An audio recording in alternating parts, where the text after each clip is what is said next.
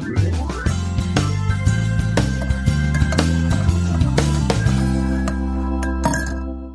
hello everyone, my name is Annabelle Berry and you're listening to the latest episode of Security and Two Sugars.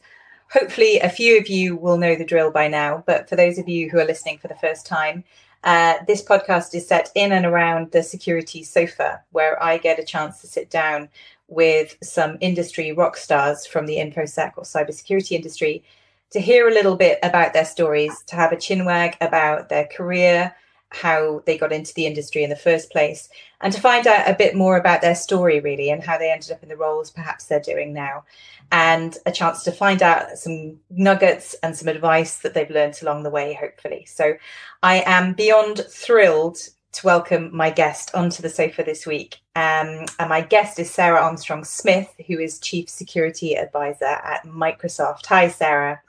Hi, Annabelle. Great to be here. And I'm so happy that you are able to come on the podcast. So thanks ever so much for agreeing to come on. Sarah, I'm very aware that the last time we met was the first time we met actually in person, which was just before lockdown in a restaurant back in the heady days where you could just wander into a restaurant and have lunch, which was luxury. Nice. Yeah, and that was the last time I was in London, I think. Me too. Definitely the last time I was in a restaurant. So it seems like a really long time ago now. So, so we'll get started in a second. So my question that I ask my guests, obviously settling onto the sofa, is a bit of a beverage check-in. So anyone who's obviously seen the logo to the podcast will see that it's a mug, and obviously the Security and Two Sugars name kind of is set around the sofa and a really relaxed chat and a beverage to accompany us. So what is your beverage of choice that's going to accompany during the podcast recording today? Oh, it's got to be a brew. Love a brew. You're a tea girl. Tea girl through and through. I was brought up on tea by my mum. She used to drink it by the pot load. Now, tea in a pot, that's the way it's supposed to be done, isn't it? Yeah, exactly that. No sugar though, just tea, really strong. And do you have a mug of choice, that your favourite mug that you're using?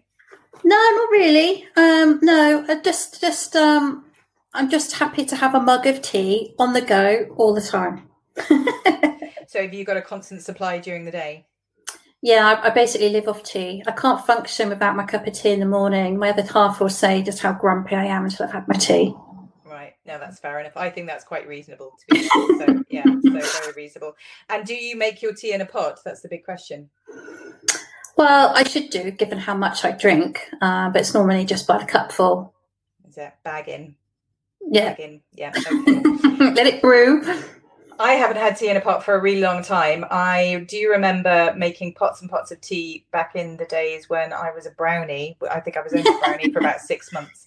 And the first badge I think I got was a tea making badge, which seems really random now that you get a badge for making cups of tea. But I think you had to make 20 cups of tea or something, and then you got a badge to say that you could make tea. So yeah, but that was all about learning how to make it properly in a pot and warming the pot. Well, I must say, talking about making tea properly, I put the milk in first. I'm one of them people.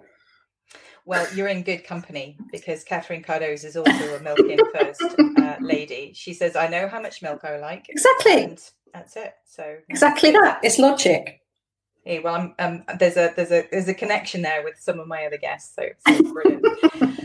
Good stuff. Okay, so you've got the tea. I have got, it is absolutely roasting today. I seem to be able to book these podcast recordings in on the most kind of high temperature days in the year seem to coincide with these recordings. So today I am a bit like a Famous Five novel, and I've got lashings and lashings of ginger beer to accompany me, to cool me down today. So I'm not drinking a hot drink today. So right, okay, so we've set the scene, so let's settle in for a chat then. So obviously, Sarah, you're in this amazing job now, and I'm really excited to hear obviously later on about your role at Microsoft, because I know it's one that you've just not long started in the last couple of months.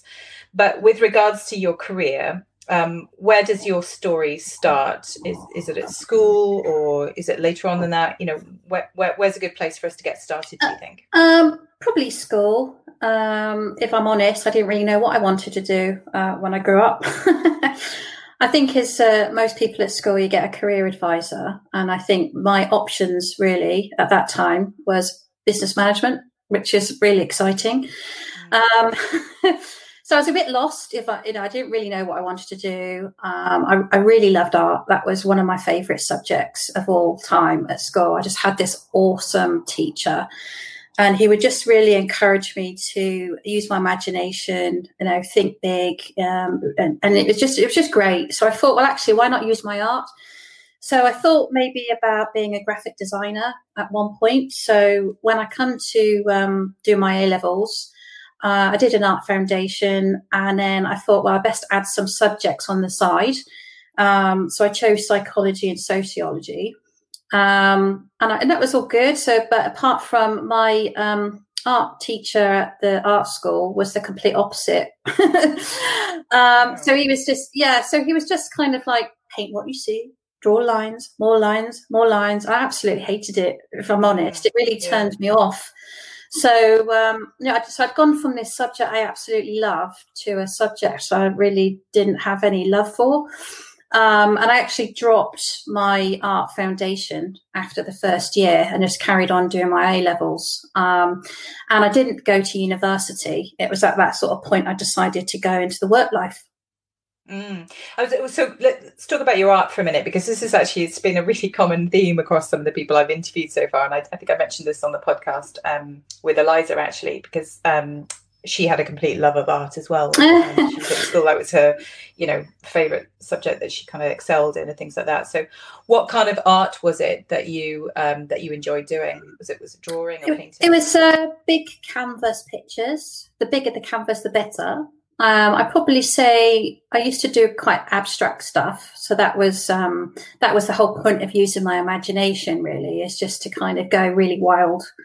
When I wasn't doing the abstract, I think I was really doing landscapes and animals. I'm not very good at drawing people. However much I've tried to draw people, I'm just not very good at it. So I think, it was definitely the sort of the abstract side of things, and that just about really using my imagination. That was the bit that was really appealing to me. And do you still do any art now? Do you do any painting? Not to the same extent. I always keep trying to convince myself that I'm going to set myself up with like an easel in an art studio and be one of those people. But it's just time, I think. I really would like to do it. I do miss actually just the freedom, I suppose, of being able to sort of paint and do that kind of thing. And I think I probably will go back to it at some time, but it has just been a timing thing more than anything over the last few years. Yeah, I think it's a good outlet, isn't it? That's one of the things Eliza was saying on the last podcast, is actually in info security, and probably very common for most industries actually, but it's quite good to have a creative outlet that's nothing to do with work, something you can lose yourself in. And I think art or music or anything that's creative, I think has a direct kind of connection in with feelings of well-being and things like that. So so it's definitely an interesting one. So with regards to the other subjects that you chose for A-level, psychology you mentioned, and sociology, did you have a career in mind at that point? Obviously you were looking at graphic design and then obviously dropped the art. Did you have an idea about what it was that was going to be next for you? No, I think the psychology part, my dad used to be in the Royal Air Force. He actually worked in psychiatry. So I think there is a little bit of me that's always had that real interest on the people side. And I think that's why I chose psychology as a subject. I don't really know why I chose sociology, because I thought it's really boring, actually. I think it was more a case of making up my numbers. I think that the art definitely was a choice. The psychology was a choice. But the sociology was just a little bit of an add-on. I shouldn't say that, should I? I should say I would definitely love sociology. It's really cool. No, I think sometimes you've got to exactly that. You've got to make up numbers sometimes. And, it's kind of, the third is often the best of a bad bad choices sometimes. But that's kind of like we should have a few ologies, I thought. of the advert. Who was that? That was Maureen Lipman, wasn't it? On the BT advert for the ologies. Going back a bit. Talking about the people side of things, so I'm sure this will be something that we'll explore later on, because I'm sure this is something that will come in, with regards to your career and what you do within InfoSec and things like that. So what was it at that time that was fascinating to you around, people and thought processes and the psychology of, I suppose, human beings? I think I was just, as I say, my dad was working in psychiatry at the time. We were living in Germany when I was little, and he was dealing with a lot of the soldiers who were coming back from the Falklands War. And I think that when we talk about post-traumatic stress disorder, it was a kind of like something that was already known, but it wasn't really given a defined term as such. And so working in that environment, and also there was a lot of sort of hostages coming out, like Terry Waite, John McCarthy, that kind of thing. Yeah. I think I've just always been driven, I think, into really the human aspects from over later on in life, in terms of security and crisis management, and how people react to major incidents. And I think that's one of the things I've always been drawn to, I think. Okay. Yeah, no, that makes absolute sense. Fascinating job that you're, and quite traumatic, I would imagine, as well, as a job that your dad did for a period of time at the time. So, okay, we've been to college, so you're doing your A levels, decided university wasn't for you. So what was next for you, and what was the first job that you did, and what got you into that?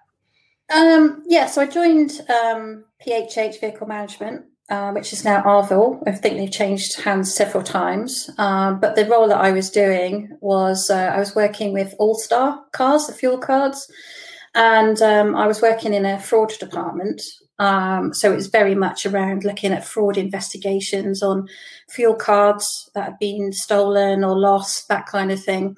And so part of my role really was to work with sort of law enforcement, work with customers, look at where there had been cases of fraud, look about how we could look at criminal investigations. So very varied, if I'm honest. And it was such a cool job. I mean, I was probably like early 20s, 20 something, literally. And it was just a really great place to work. And it was just, I felt like I had lots of power, if I'm honest. That must have been fascinating, being kind of in the middle of all those investigations. Yeah. I mean, what was it specifically about the investigation part that you enjoyed, that ticked your boxes? I think it was the being able to unravel some of these, particularly when you had an actual fraud investigation. So the two that kind of sprung to mind for me was we had an employee at a garage who had actually, taken a fuel card, and every time he got cash for a fuel transaction, he would actually pocket the cash and run it through on the fuel card. I'm like, hang on a minute. Why is this fuel card carrier being used at the same garage all the time? That's a bit suspicious. And if you've actually stolen one, you're not going to use it at the same place. You're going to use it here, there, and everywhere. So we had an investigation then that was going on with the owners of the garage. It was a chain. And sort of overnight, one night, we'd actually gone in. Well, not we didn't. The company went in and changed all the cameras, so that rather than looking out on the forecourt and looking out at the shop, they actually they were all pinpointed down to where the cashier was, so they could actually watch what happened when people were coming in and cash. So we could actually build this investigation. And then the second case that springs to mind was actually the company themselves who were committing fraud. So they had like 20,000 fuel cards that went out, and they said they never got them. And lo and behold, they started to be used. Are you sure you didn't get these cards? Because they're starting to be used, and it's okay if you are. Like, no. So they were trying to put us on the hook for about 30 grand's worth of fuel. And actually, we had to bring a specialist in, actually, because we thought this is, again, it's, the cards are being used in the same area as where the company are. So if they go missing in the post, or, for other reason, they'd be used elsewhere. And again, we had to get, as I say, a specialist in to actually watch what was going on and put this case together.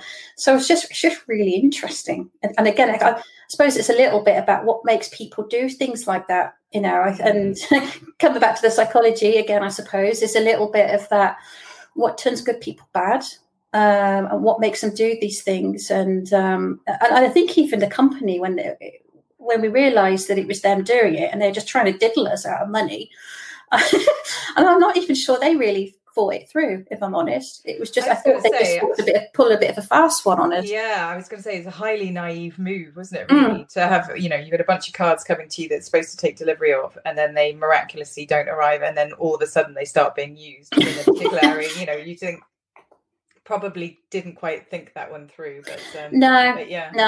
And I think as well, it was hindered way back when. You never had this thing of like automatically stopping cards. It used to, do you remember when you used to get these sheets with lots of credit card numbers on, and you have like hundreds of lines of credit cards and fuel cards and all sorts of things, and you're expecting somebody to, you know, a cashier to sit there and literally go line by line, you know, to check the cards. And you're like, yeah, right, of course they are. I'm not going to do that. So it was just a double-edged sword, really. So, I mean, to protect the customer and that kind of thing, you end up having to, once a fraudulent case has been declared, we then kind of hide the cost from the customer, because I sort of say it becomes a sort of a law enforcement thing. But yeah, that was just, like I say, it's back in the days of just not being able to automatically block and stop these cards like you can today. Yeah, absolutely. Good. Yes, I can imagine that was absolutely fascinating, and seeing those, you know, how those stories unravelled. I can imagine that was a lot of fun, especially at that age, being your first job. Yeah, it was. Well. It was good. That was a great good fun, but it didn't pay the bills. Though, I must have to say, I was paid a pittance. I should have been on commission. I was going to say, yeah, they could have paid you in fuel cards. Yeah. So what was it? What was the next move for you then, Sarah? So I'm assuming at some point you took a call and decided, actually, you know, you needed a job that paid you a little bit more money. What was next after that? Yeah. So next job was Thames Water. And I started there working in a sort of customer services environment, answering letters from customers and, you know, that kind of thing, and accounting queries. But I had the opportunity so what was that? So I joined in 97 and 98. They obviously being a really heavily regulated company, but probably one of the most heavily regulated of all utilities, because we're talking about water quality and that kind of thing. So every year they have to put this really meaty report to the what they call the July return, which is your ability to say whether you meet or don't meet a lot of the requirements and policy requirements and that kind of thing. And they just needed a helping hand to pull that report together. So it's like, yeah, I'll do that. So I have this bad habit of volunteering for stuff that I'm not even sure what I'm volunteering for, but it just sounded like a good thing to do. So I worked there for maybe a couple of months or so, just pulling that report together and getting all the evidence and all of that kind of stuff. And then from there, I ended up in a project team. And it, you know, various different projects, again, sort of doing some reporting and that kind of thing. And this kind of takes me to the beginning of 1999. And again, we need some help to work on this new program, which was the Millennium Bug, year 2000. So they I remember it well. Yes, there was lots of stuff going on that year. Lots of people spending lots of money on it. Yeah, and my role at the time was very much focused on what needs to happen on a stroke of midnight. So what testing of IT systems and that kind of things that we need to do. That's all those sort of checks and balances once they've done all their recoding and whatnot. But actually, I was sort of thinking about, hang on a minute. Actually, we have a regulatory requirement to make sure we have a 24/7 emergency call centre. We have to make sure that we can get clean running water to people, and all of these type of things that hadn't really been thought about. So, if the IT systems don't work, what we're going to do? How do we contact our people, our customers? If we get water cut off, how do we get water out to people who can't walk? Go on like kidney dialysis machines. So I really didn't kind of realize that what I was actually thinking about was business continuity.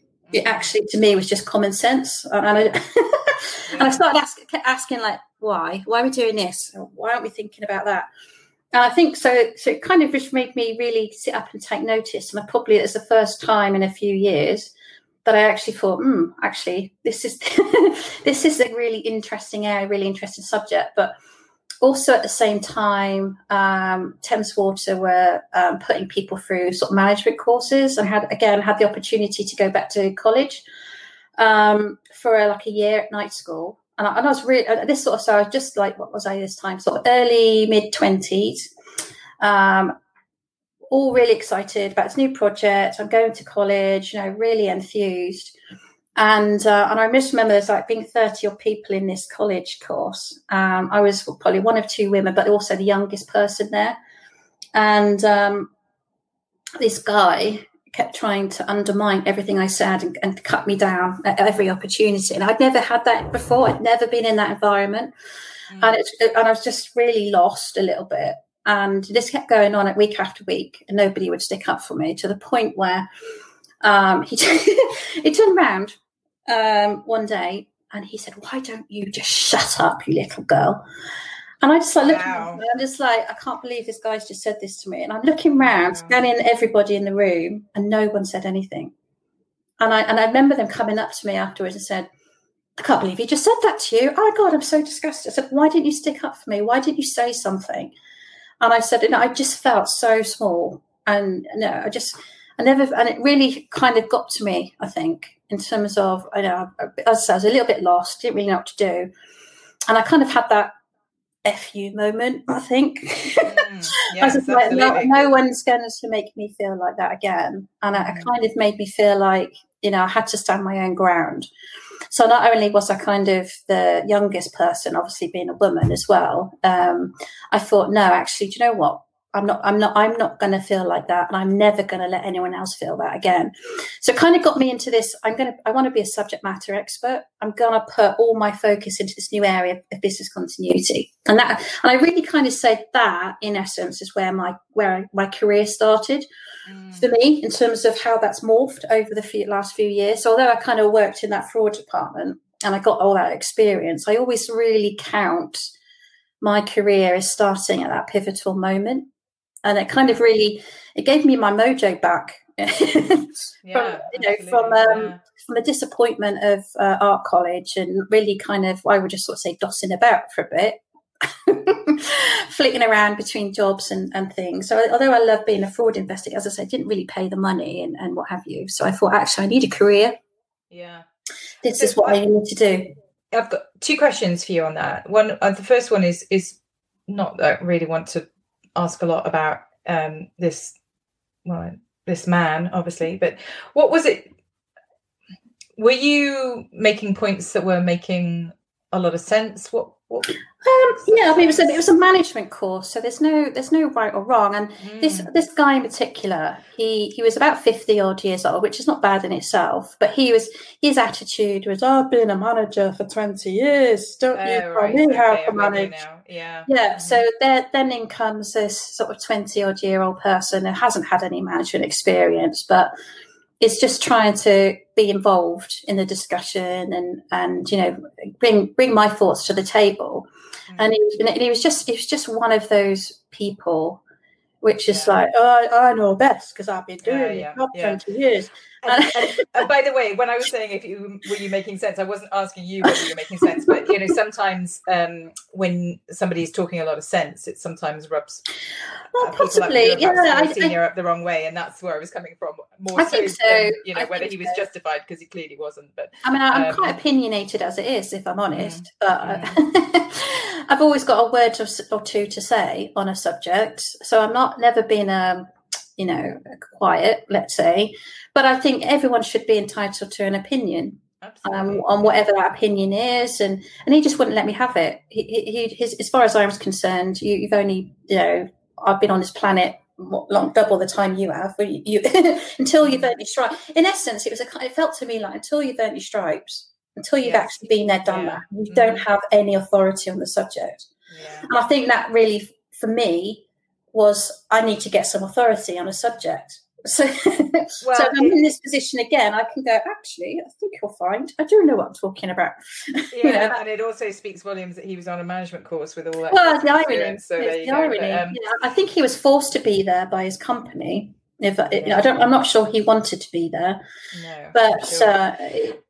And do you think that pivotal moment for you that you've mentioned, obviously, do you think that would have happened anyway at some point during your career? I mean, you wanting to be a subject matter expert, do you think that's just what your personality trait is that you want to know the ins and outs of a subject, or do you think that was a real shift, as in, I never want to be in the situation ever again that somebody can call me that, and I want to be able to hold my own, or whatever it was that the FU moment that you had? What do you think that would have happened anyway, because that's very much inside you, or do you think that was just maybe? I think so. I think I've always felt like I'm supposed to have a purpose, and I'm supposed to do more, and I'm supposed to do better, and I think for me, I've always just liked learning. And I think so. I think probably both of those combined, but I think that was certainly the thing in my mind that cemented for me. As you sort of say, I need a career. Actually, I really like this subject of business continuity. It's really valuable in terms of what was going on in that sort of time of year, in the overall market and that kind of thing. I just felt it was just a really valuable thing to know. And for me, it was just, like I say, I didn't know it was business continuity. It was just common sense to me. So it was only when it was pointed out, this is actually a subject that you can learn more about. And I was like, oh, happy days. Yeah.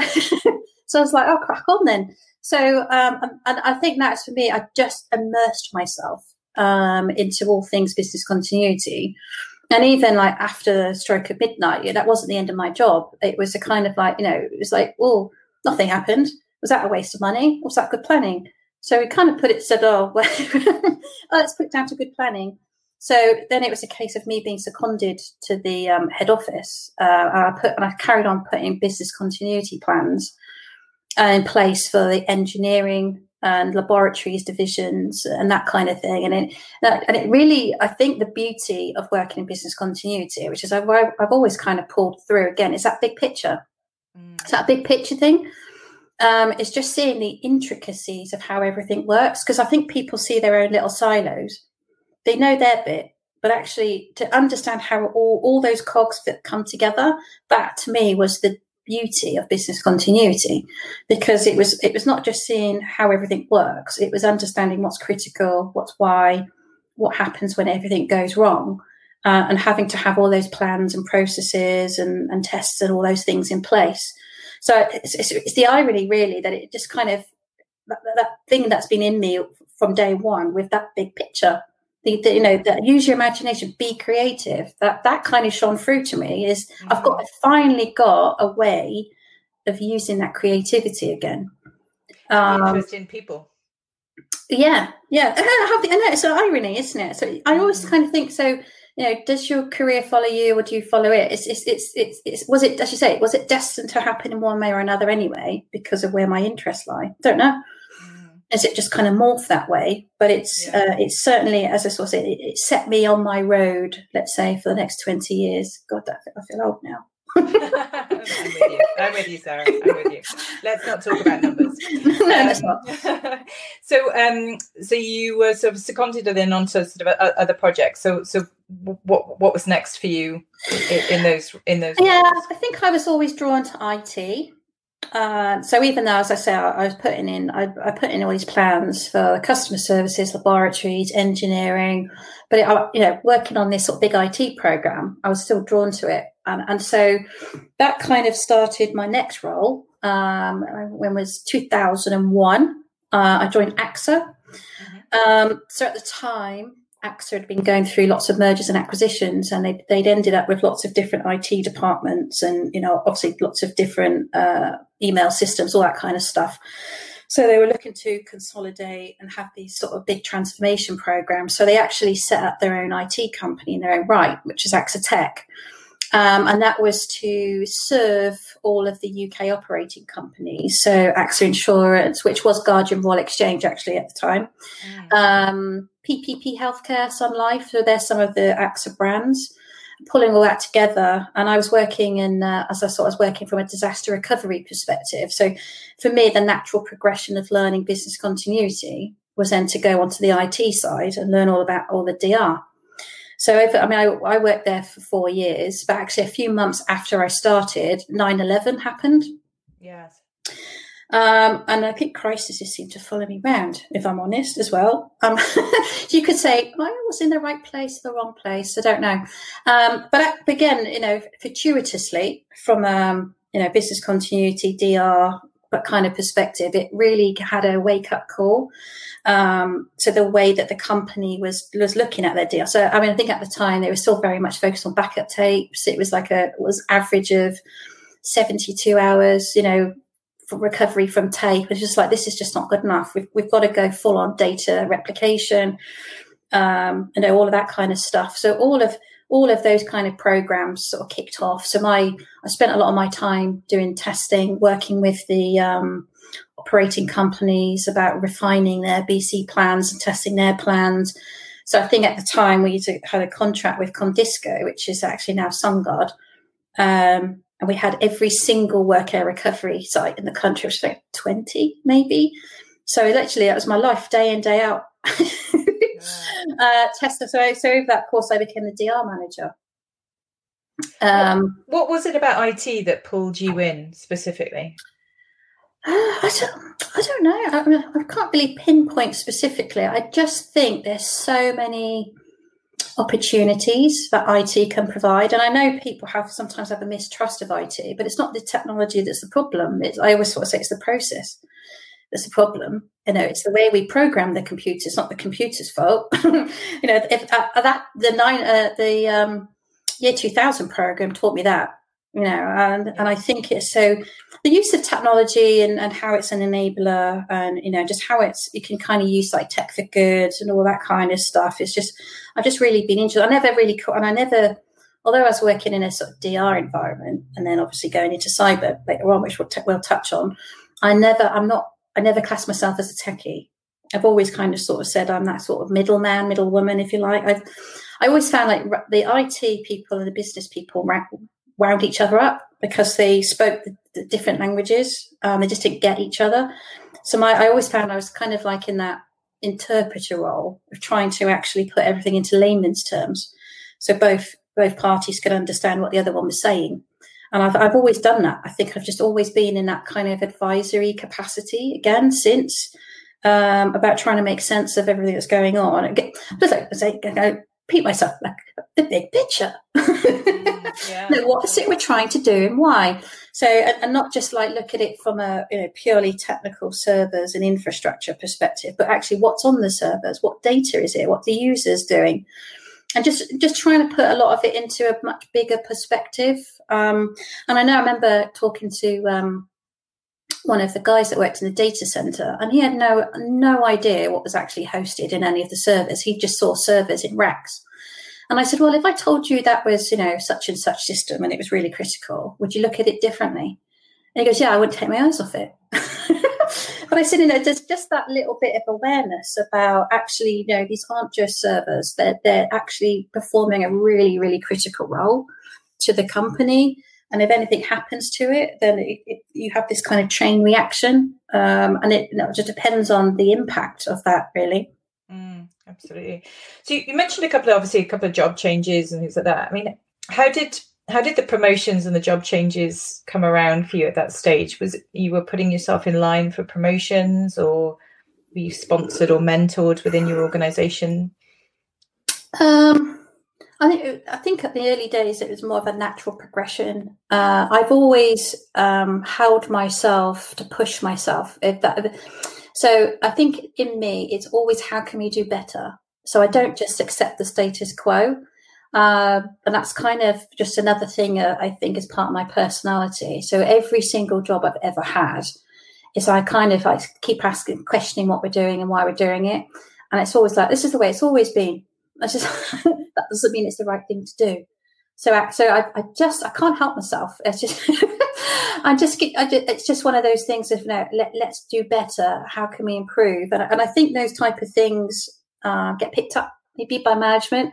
And because I'm operating at a different level, different mindset, I can then obviously put those justifications in for promotion and those type of things, really. And I wouldn't say there was never no sort of sponsorship per se or mentoring available to me back then. It was just, do your best, really apply yourself, keep learning, keep asking the questions, and I think that's just something I've always done. Yeah. And I think it's about being I use the word, a thinker.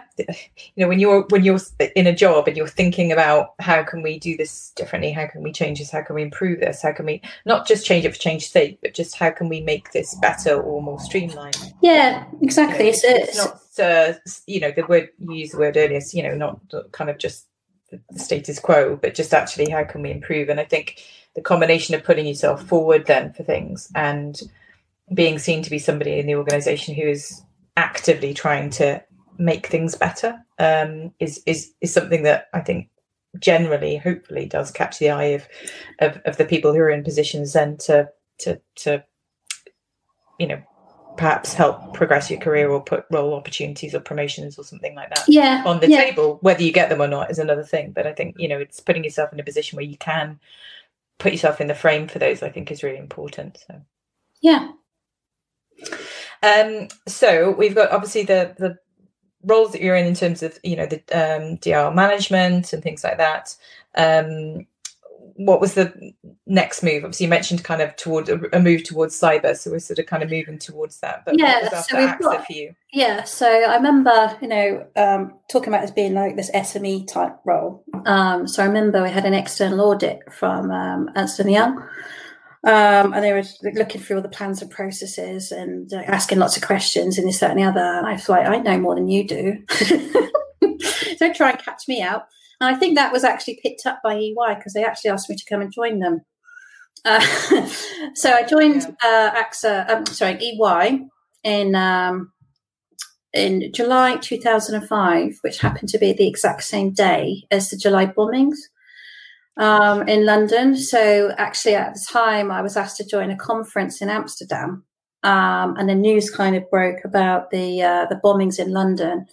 And we stopped the conference halfway through, and it just brought out this big TV screens so people could see what was happening.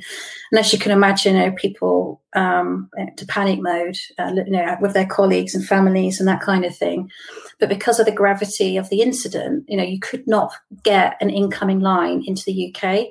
So they shut all mobile lines down and all of these type of things. So it was just, for me, I kind of was in that little lost moment, because if I'd still been at AXA, I'd have been in full on crisis management mode and, doing all of these things. But my first day on the job at EY was very surreal. And I sort of, all I could do really was just sort of sit there and comfort people and, and just think about, what was going on. But again, the irony from there is it really, again, it kind of kick-started, actually, these things are a little bit close to home. 9/11 was also in the USA. It did bring a lot of things to the table, but this is London. This is right on our doorstep. So I think from there, I was kind of worked at EY for 2 years, and I did a mix of assurance and advisory. So sometimes I'd work as a consultant and sometimes I'd work as an auditor. So that kind of added a few more things to my repertoire about how to do an audit, how to be a consultant. But actually, that was my first time of being a consultant and putting everything I learned at that point. So being in a business environment, working in an IT environment, and then actually providing consulting services to customers and getting them to rethink their planning, their strategies, evolving their crisis management, that kind of thing. And then from there, I joined Fujitsu. When was it? I think I have to think back the years to 2007. I joined Fujitsu in their cybersecurity division. And again, it was again sort of taking all of their experience from business continuity, DR, crisis management, auditing, consulting, bringing that all together at Fujitsu. So although I was working in a cybersecurity division, I would always sort of say I worked on the business side of cyber. So I kind of really, again, it was that kind of challenge on what are we trying to protect and why from a cyber perspective. And I always sort of say I come in at the start and at the end, if you like. So I kind of sort of say is, trying to put things into perspective. Again, as I'm sort of saying is what is critical, what happens if something goes wrong, and then at the opposite end, what happens if there's a data breach? What happens if there's some kind of compromise? So while we've got a cyber incident response, what's the business doing? So I was very much engaged with lots of different customers, again, around the public and private sector, about just, again, it's just expanding the story, making it bigger and wider than just pure cybersecurity, and how all these things interplay with each other. And then 2016, GDPR made its appearance. So that again was just like, well, how does GDPR kind of fit into this whole cybersecurity story? And it was very much, well, it's not just about cyber, it's much more than that. It's actually about the people. It's the irony, isn't it? It's always, it goes full circle and sort of saying, really, even when we're talking about cyber incidents and we sort of talk about, there's a X millions of records that are being compromised or, identity stolen. And I was always trying to sort of say, you need to really look at it from the individual's perspective. And what does this mean in reality to those individuals and the impact and that kind of thing? So it's very easy, like, we talk about data protection, they call it like data subjects. So that's just a bland term. They're people. That's first and foremost, they're people. So everything that we do, no matter, whether it's a crisis, whether it's a cybersecurity incident, whatever type of incident, people come first always. And that is ingrained in me. Sorry to interrupt. Yeah, I think you're right. I think with regards to GDPR, I know so many CISOs who, obviously, when in the planning phase, the business came to them and said, "Oh, hi, right, can you come in and run the project?" And they were saying, "No, because IT is one part of this. This is not about. It's not an IT project. It's a company project around data, around people. I think there was sort of a view in a lot of businesses, I think, at the time, that this is a cybersecurity project, and the heads of security or some of the CISOs that we were chatting to was saying we're having to go back to the business and say, I absolutely need to be involved in this, but this isn't my project to run. Other stakeholders in the business who deal with data in lots of different ways have to be involved in this. And I think it was a real wake-up call, I think, for a lot of businesses in that respect. So, what was it about cyber that pulled you in particularly, Sarah? Was it just a natural progression, obviously, with all of the things that all of the experience that you'd had in the other roles? Was it just somewhere that you think that you were always going to be led, or was there what was it specifically that kind of pulled you in the direction of cybersecurity? I think it was a natural progression. I think, as you said, it was just adding.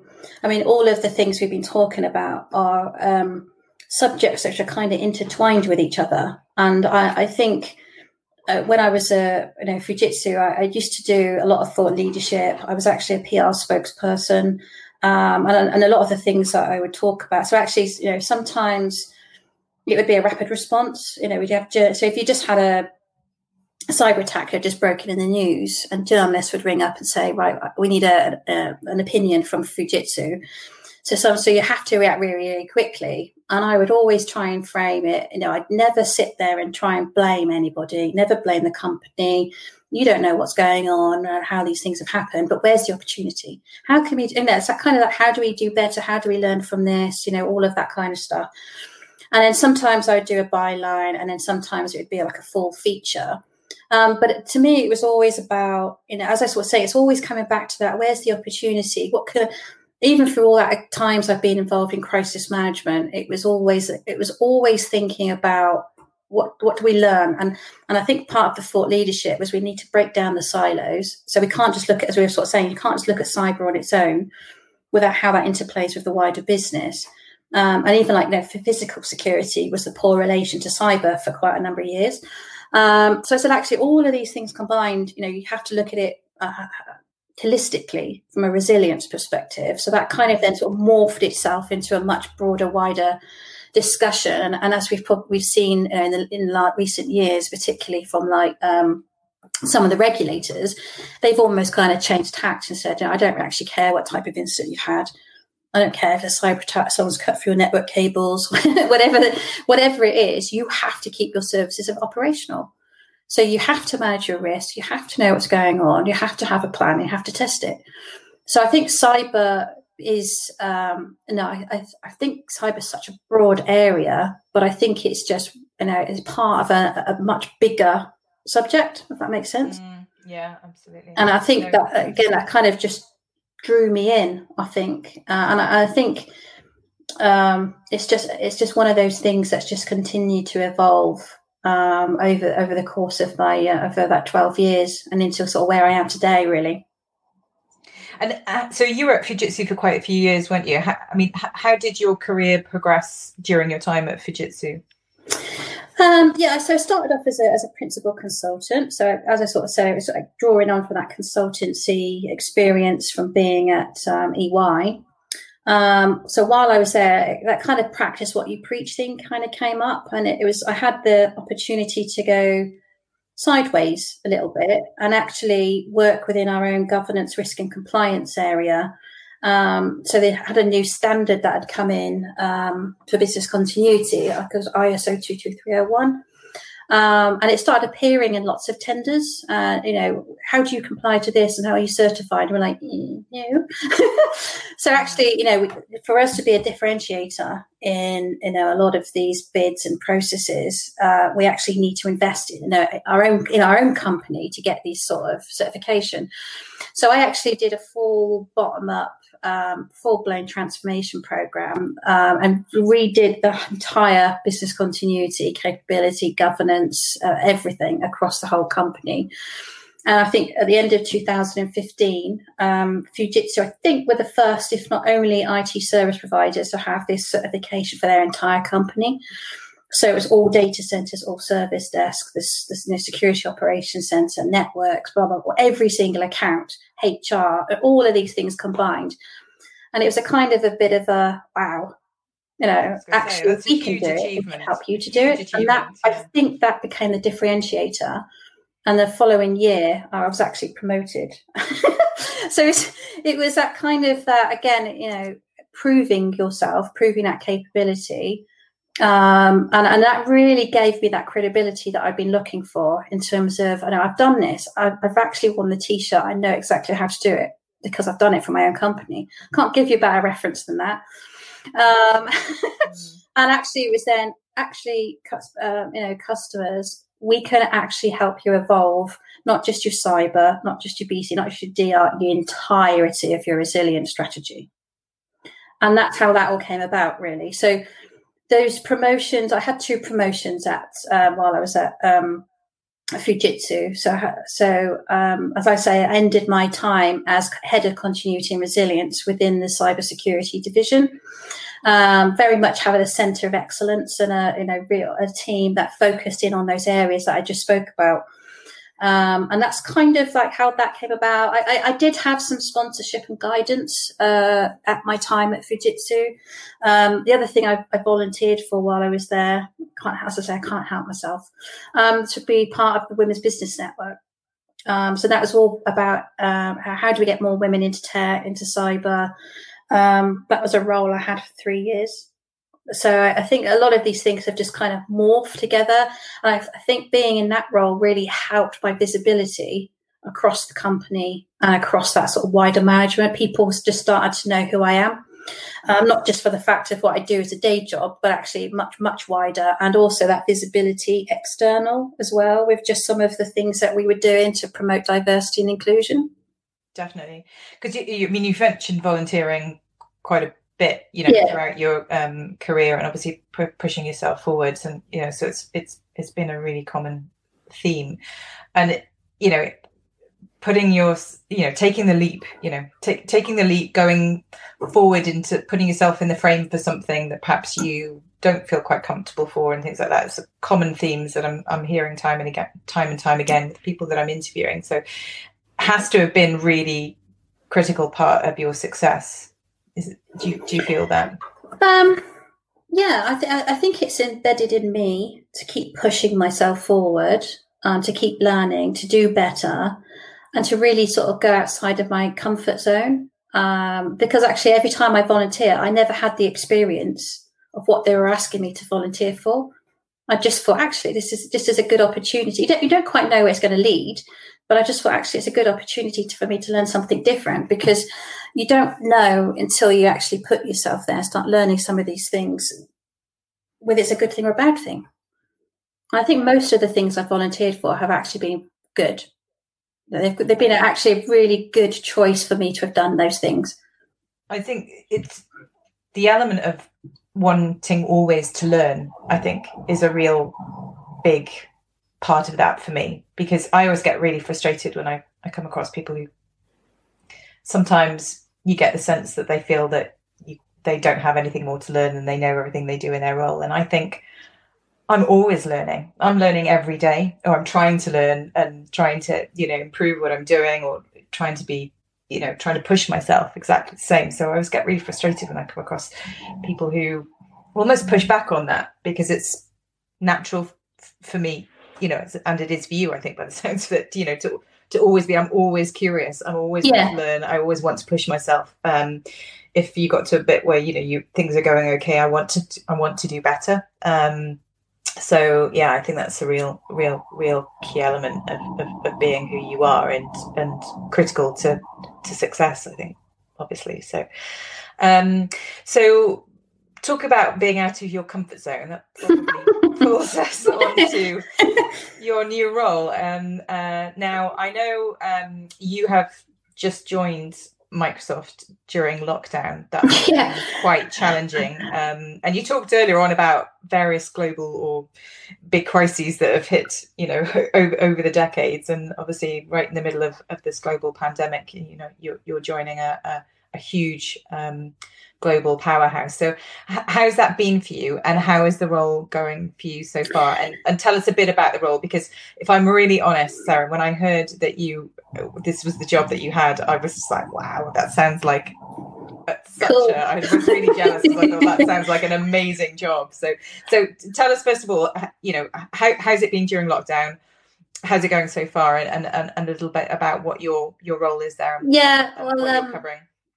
As I said, crises follow me around. So literally, I think after UK got into lockdown, I started my role. So I actually have my entire career at Microsoft has been in lockdown, working from the comfort of my office at home. I haven't actually stepped foot into a Microsoft office apart from my interview, and haven't set foot with a customer or anything like that. So it's been a real steep learning curve, because normally, obviously, I'd have had the value of have proper inductions and going to meet people and all of that kind of thing. So actually, I've had to do every single meeting on Teams, which has been good. It's just, which I don't actually have an issue at all on just showing my face on Teams anymore. I just get so used to it.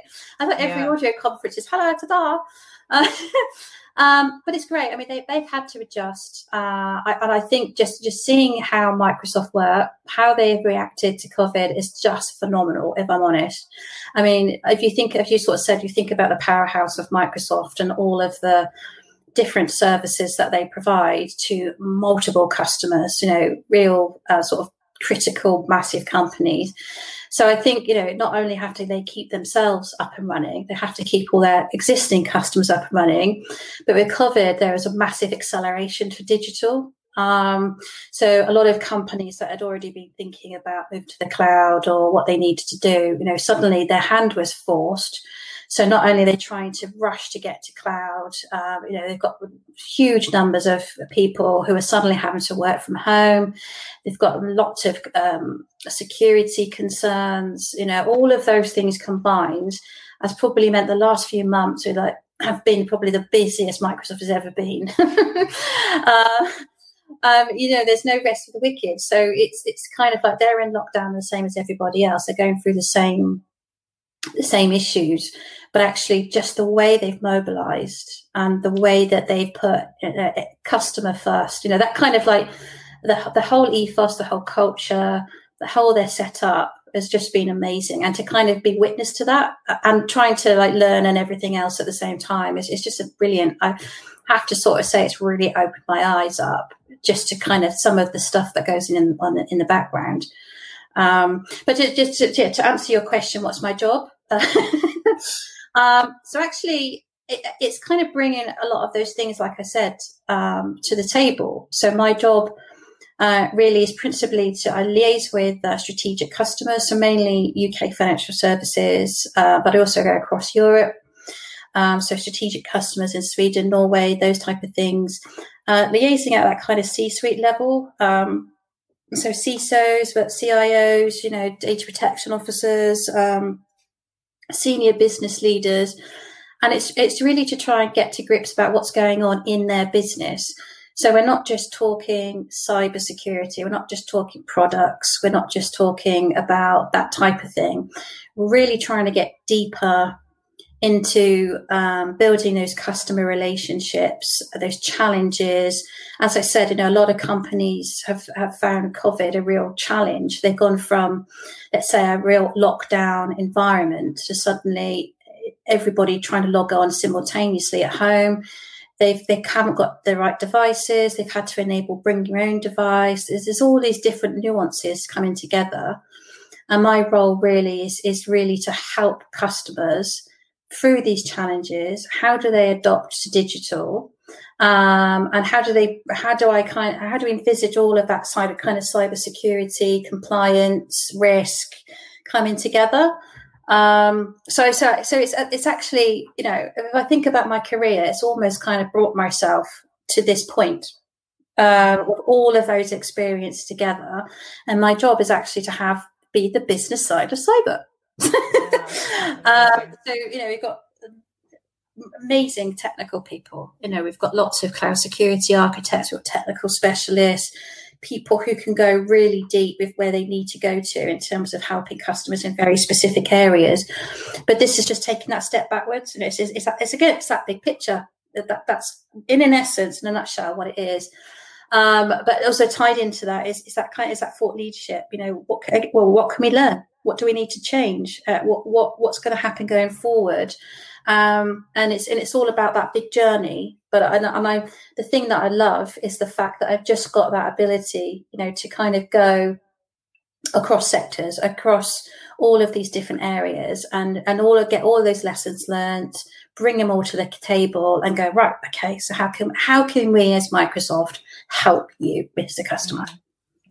Yeah, gosh, no, it's an amazing role, and like you say, all the kind of routes that you've taken over the years has kind of, led you to this point with the experience that you've got, which is amazing. Talking about obviously new job roles and things like that, I'm fascinated. Did you ever go for a job role that you didn't get, Sarah? And if so, how did you handle it? Yeah. Probably too many to count. I mean, yeah, as you sort of say, it's you go through jobs, and some of them you think they're in the bag, and then I've been in a situation where I've kind of been down to the last two, and it's ended up going to the internal person, and that's more disappointing than actually going to somebody else external, because it's almost sort of feels like you're just there to prove the point, to prove that you've gone external. So even it doesn't really matter how, whether you tick all the boxes and have all the capabilities. If it comes down to the fact that you've gone internal, that's a real pain point actually to know that, because I think if you've gone equally up against other candidates, sometimes you don't always get the feedback as to why. You're kind of left wondering to some respect. But I always find that a little bit of a kick in the teeth when it's the internal candidate, if I'm honest. Yeah. But I think it's always just, again, it's that kind of, how can you improve? How can you do better? I think. Do you bounce back from that quite quickly? So do you bounce back? Or does it take you a little while to regroup before you move forward? No, I do. It's that initial disappointment and grumpiness, and I need some prosecco.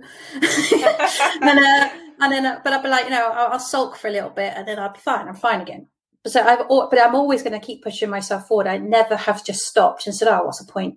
What's the point? Or from that disappointment of having interviews, and I always sort of think, well, maybe it wasn't meant to be. Yeah. And actually, you know, as you sort of said, is, you know, where I am right now is the perfect role for me, and what I'm doing and my aspirations.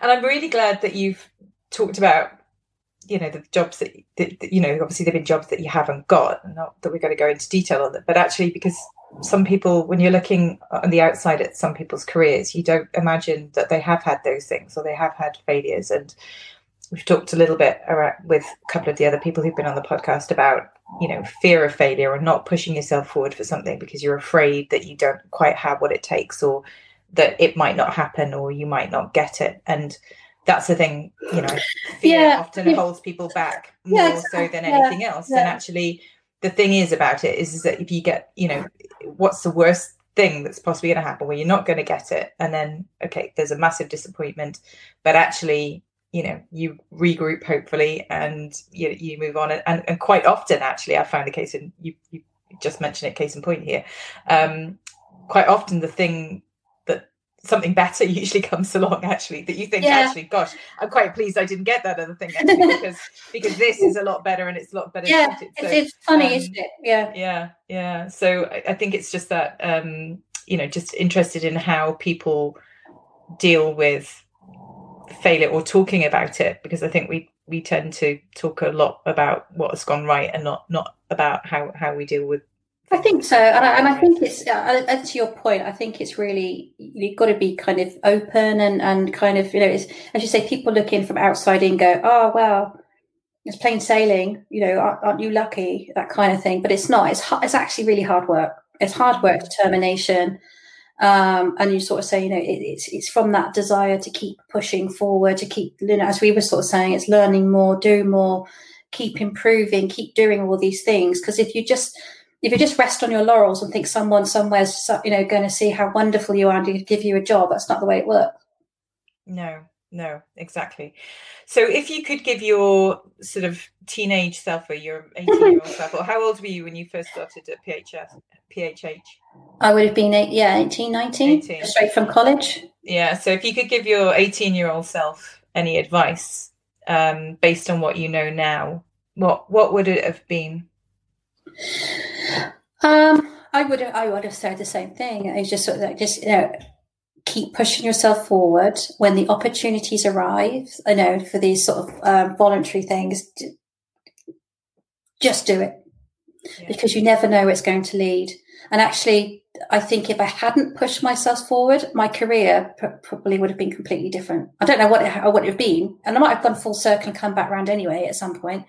But I just think, you know, even it's funny, actually, I think to myself, if I'd have met that guy that I talked about, you know, the one who told me I was a little girl, I probably would have shook his hand by now. If I met him again, I don't know what he looks like, I can't remember. But if I met him again, you know, people sort of said to me, hey, would you punch him in the face? I was like, no, I'd shake his hand. I'd say thank you. Because if it wasn't for you being the way you were, and pushing me to actually act and think differently, you know, I wouldn't be where I am today. So thank you, actually.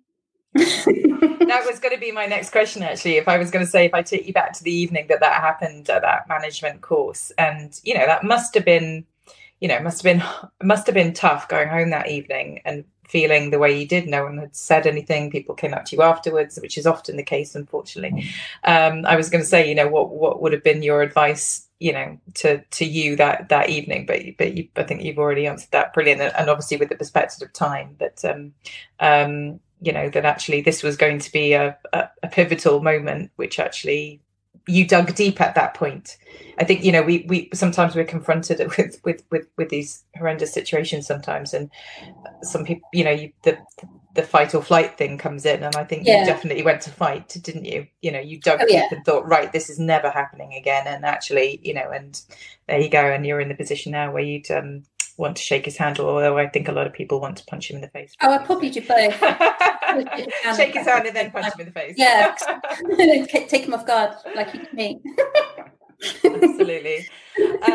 Well, Sarah, that has been so fascinating hearing your story. It's been brilliant, and I'm so jealous about the role that you're in now. It sounds like a Says the CEO of a cybersecurity company. Yeah? Well, I do have job envy. I do. Occasionally it comes up, and I go, "Oh, that sounds so good." But no, I am. You know, it sounds like an amazing opportunity, and you've started obviously under really challenging circumstances. But you know, hopefully it will. This will. You know, you'll continue to thrive and move forward and enjoy it. Actually, first and foremost. Oh yeah, so, yeah, 100%. Brilliant. So we're going to wrap up as usual with our rapid response questions. So hopefully you're ready to rattle through these. So this is just to find out a little bit more about you as a person. So the first question, as always, is tell me about the most memorable concert you've ever been to. I would probably say Red Hot Chili Peppers at Wembley. But the most funniest experience was I was on Top of the Pops when I was 15. Oh my God, that's brilliant. Oh my God, I love that. Who was on? Who was on the show? Let me think. So we had Mariah Carey, David Bowie, Vic Reeves and the Wonder Stuff. And 2 Unlimited. Yeah, so one of my best friends at the time, she was actually ended up dancing on the stage with 2 Unlimited, and I remember we recorded all of this. It was our claim to fame, and I recorded over it with Brookside, The Shame. I couldn't believe it. Well, I'm going to have to try and see if we can uncover that footage. I know, from somewhere, but brilliant. What a lineup! Mariah Carey, David Bowie, Vic Reeves. I had the Vic Reeves Dizzy single on cassette, I think, probably. I don't know. And 2 Unlimited. Gosh, no, that does take me back. That's brilliant. I've never spoken to anyone who's been on a Top of Pops before. So I know that was my claim to fame. Yeah, that was a really good experience. Yeah, and actually, I'm just watching how many people mime. Oh yes. Yeah. And we were like, "Oh, Mariah Carey, she's so pretty." Well, I was going to say, although 2 Unlimited didn't really have many lyrics to remember that I remember anyway. She bounced around a lot. Yeah. Okay, great. So question 2. What is the biggest challenge facing InfoSec today, in your opinion? Probably what happens next after COVID-19. But I have to say, I just need to make a point. People who say the new normal really wind me up. So just got to get that out there. So yes, what happens next? You know, the amount of digital transformation. What does this all mean for security? Different ways of working. There's so much, and I'd probably add in the whole AI debate into that as well, and the ethics, that side of things. So much stuff, but so much stuff, exciting things ahead as well. That's what I love about working in technology and in InfoSec. As ever, yes, posing challenges and opportunities, I think. Yeah. The opportunities are just are huge, but you have to do it right. You have to do it the right way. That's key. I think that's where I come in. Yeah, good. Okay. Question 3: what has been your all-time favorite box set binge? Breaking Bad. Do you know what? I think I must be the only person on the whole planet who hasn't seen it yet. Literally, I haven't met anyone else who's not seen it yet. I was going to say brilliant. And then the next one, I had to do a quick catch up of Game of Thrones. I think I was late to the party, so I think I binge watched about 4 seasons in one go, just so I could catch up. And I haven't seen any Game of Thrones either. So I know. What planet have you been on? I don't know where I've been. I don't know what I've been doing with my time, quite frankly, to be honest. But no, either of those. So Breaking Bad is definitely on my watch list. Oh yeah, I'd highly recommend. Yeah, so good. Right, okay, both of those, making a note. I'm just secretly using this podcast to get recommendations for books. Okay, what is question 4. Right. Who is your InfoSec shiro or hero? I think Jane Franklin. So I've known Jane for about 4 years. Actually, I met her when I was at Fujitsu when she was just writing her book. And I invited her in. Actually, Fujitsu ended up being gold sponsors for her book, as I really believed in everything she was doing. And I kind of about all that promoting women and all the work that she does. And she's always there. She's always promoting. She never gives up. she always puts herself out there. I think so. We've just become friends, and I think she does so much for the industry, not just for women, but for cybersecurity in general. Well, yeah, wonderful choice. I know that the work that she's doing, particularly around the charter, around unfortunately having to give guidance around how to and how not to behave at events. It's a shame really that we're even having to have these discussions. Exactly. But, I know that she was speaking. She came to speak at LHS at the beginning of the year around that, and I think absolutely support that and the initiatives that she's involved in. So good choice, wonderful.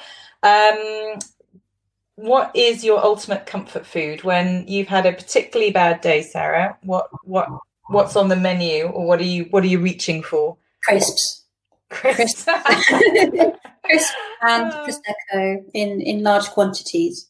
What flavour crisps? Salt vinegar. I could just eat them so that I literally don't have an off button. I mean, I know people like chocolate, but after a while, if I've had about 4 or 5 bars on the bounce, I start to feel sick.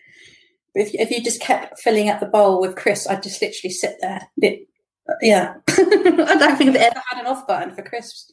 No, I think I would as well. Crisps are my Achilles heel as well, and I love salt vinegar. What brand would you have if you could have any salt vinegar? I'm Walkers. I think have always been my I think they're I'd probably I might even go Monster Munch and Frazzles in my day, but but I think I would say Walkers. Yeah, they're my favourite. No, I'm with you on that. Some of the posh ones are a bit too. They're just not quite the same, are they? No. Anyway, I'm with you. Yeah. I'm with you on the Walker salt and vinegar, definitely. Good. And final question, Sarah, is how would people describe you in one word, do you think? Determined. Let's go with that. Determined. Love that. What a perfect way to end the podcast. So, determined Sarah, thank you ever so much for taking the time to come and talk to me on the sofa today. It's been really inspiring for me, hearing about your story and your career and how things have progressed. And also I wanted to say thank you because I know you're often on LinkedIn, and how actually we got in touch in the first place because you'd put a post out, I think, about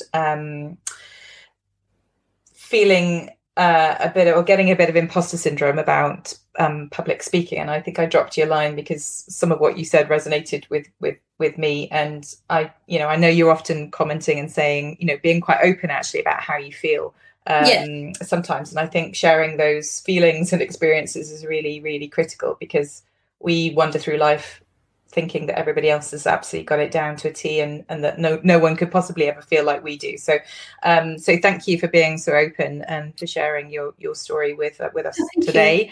And and for all the work that you're doing and supporting other people. I know you're a massive champion of other people in the industry as well. So thank you very much for everything you do for the cybersecurity industry. So thanks very much for coming on. It's been great. Thank you. It's been an absolute pleasure as always.